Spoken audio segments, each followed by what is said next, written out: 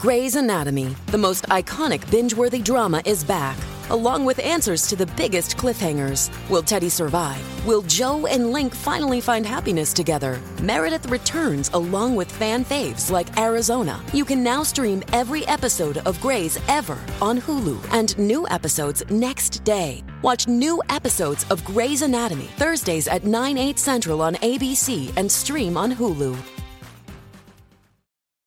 So we are starting to learn some pretty astounding details about what was allegedly going on in the Boyle household, and going on apparently around the time that the Boyle family would have been posing for those pictures in the Prime Minister's office a few months back. And I'm, of course, talking about Josh Boyle, who took his pregnant wife, Caitlin Coleman, hiking through Afghanistan, where they would both be taken hostage by the Taliban for a number of years, and where she would have several kids in captivity while suffering the unimaginable nightmare. You can only imagine. Well, a reporter with the Ottawa Citizen, Andrew Duffy, well, he did a lot of heavy lifting. This is a very, very hard job to get access to some court documents that have been sealed as part of a family court case. And the couple has split up.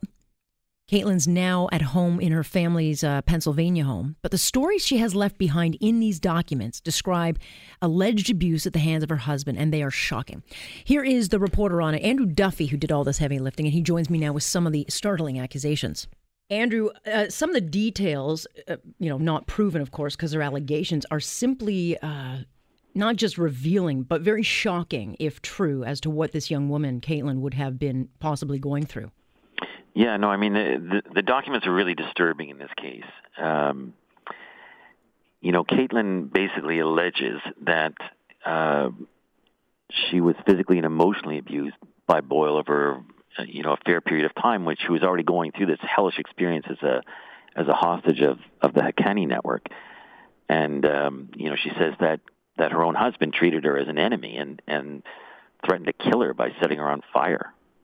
Yeah. And, it's already bad enough that she was pregnant in the state that she would have been, being a woman in that particular country and situation. You can only imagine what, in fact, she would have been going through. But the allegations are part of this family court dispute, and not easy to come by because those cases are protected by publication bans. But because this is so high profile, you guys did the heavy lifting to get this ban lifted to be able to reveal this information. Yeah, we thought this story was, a compelling story in the public interest, because this family has been in the public's eye for the better part of 5 years, and longer than in the case of Boyle. And so the paper went to some considerable difficulty to get this case, to get the documents in this case unsealed. And now that we're unsealed, you go back all those months when the Prime Minister had this family in their office, and it raises a whole lot of other issues because you look at this woman and you think there were an awful lot of warning signs that no one saw. Yeah, I mean, that's possible. I don't know that the PMO would have investigated any of that. I can't really say what they were thinking. No, but it raises a lot of questions because the picture itself, and when that meeting came out between the Prime Minister and this family, a lot of people said something doesn't add up. And now that we see the revelations in the documentation that you guys were able to get unsealed, there's been a lot going on behind the scenes. And I was surprised that they knew each other for as long as they did, and the volatility of the relationship itself. Yeah, I mean, that's the thing that the documents in this case really reveal, is that this was a troubled relationship for a long time. They got married in 2011, and less than a year later, Caitlin had already initiated a divorce. Mm-hmm. And it's only by virtue of the fact that Boyle went to visit her in Pennsylvania that they got back together and launched this trip to Central Asia. And Caitlin says that she had no idea that they were going to go to Afghanistan until they actually hit the ground in Central Asia. And that's when Boyle revealed that, he wanted to go to Afghanistan on a journalistic venture. Yeah, and what would she have done at that point? Because she'd be stuck in a foreign country with very little, help at her disposal. But she does allege throughout your coverage of this, she does allege that Boyle had interest in extreme ideologies for many, many years and believed that women were to be completely subservient to men, pointing to the marriage of Omar Khadr's, this sister that he was married to, Zainab Khadr, as evidence of that. Yeah, I mean, it's been known for a while, of course, that this was part of Boyle's past, that he had married Khadr,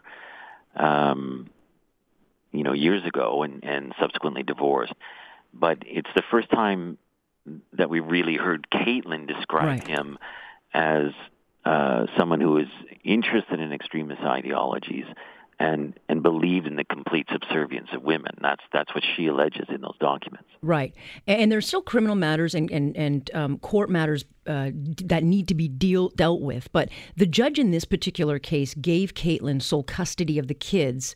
And that's not a determination. That may, in fact, go back and forth in time. But she acknowledged the extreme tragedy of this case and wanted the kids to go with Caitlin because I guess she looked at it and said, if I hold them here in this country, it will be like holding them hostage again. Yeah, that's what she said. I mean, she had a difficult job. I mean, these custody battles are oftentimes ugly, and this one was exceptional on a lot of levels. Mm-hmm. And but she didn't really decide sort of the facts of what happened in Afghanistan because they both make allegations about what happened there.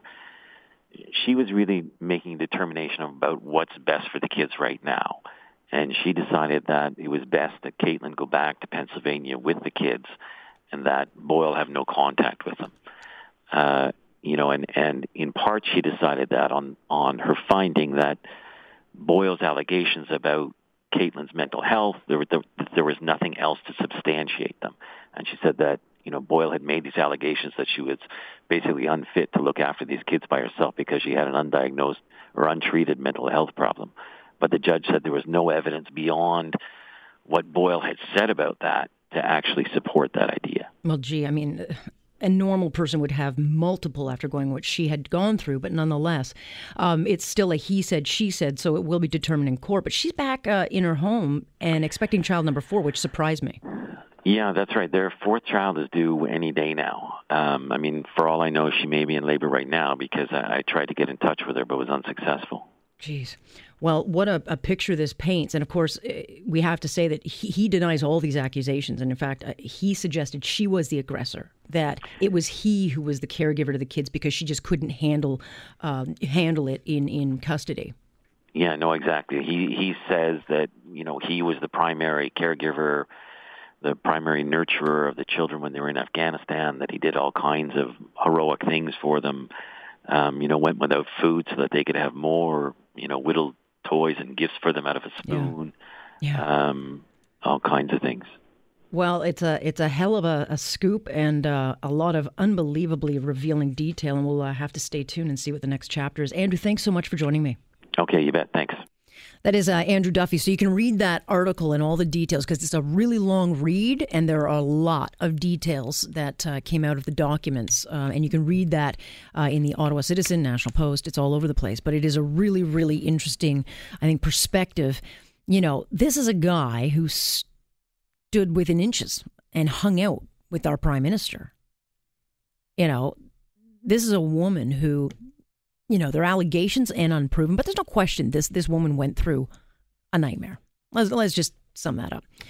And to think of what, she went through, and if any of these allegations prove true, to look at that picture now with all those smiling faces, and, if it's proved that she was put through absolute hell by this guy, and then there they are posing pretty, not to mention with the feminist prime minister that we have.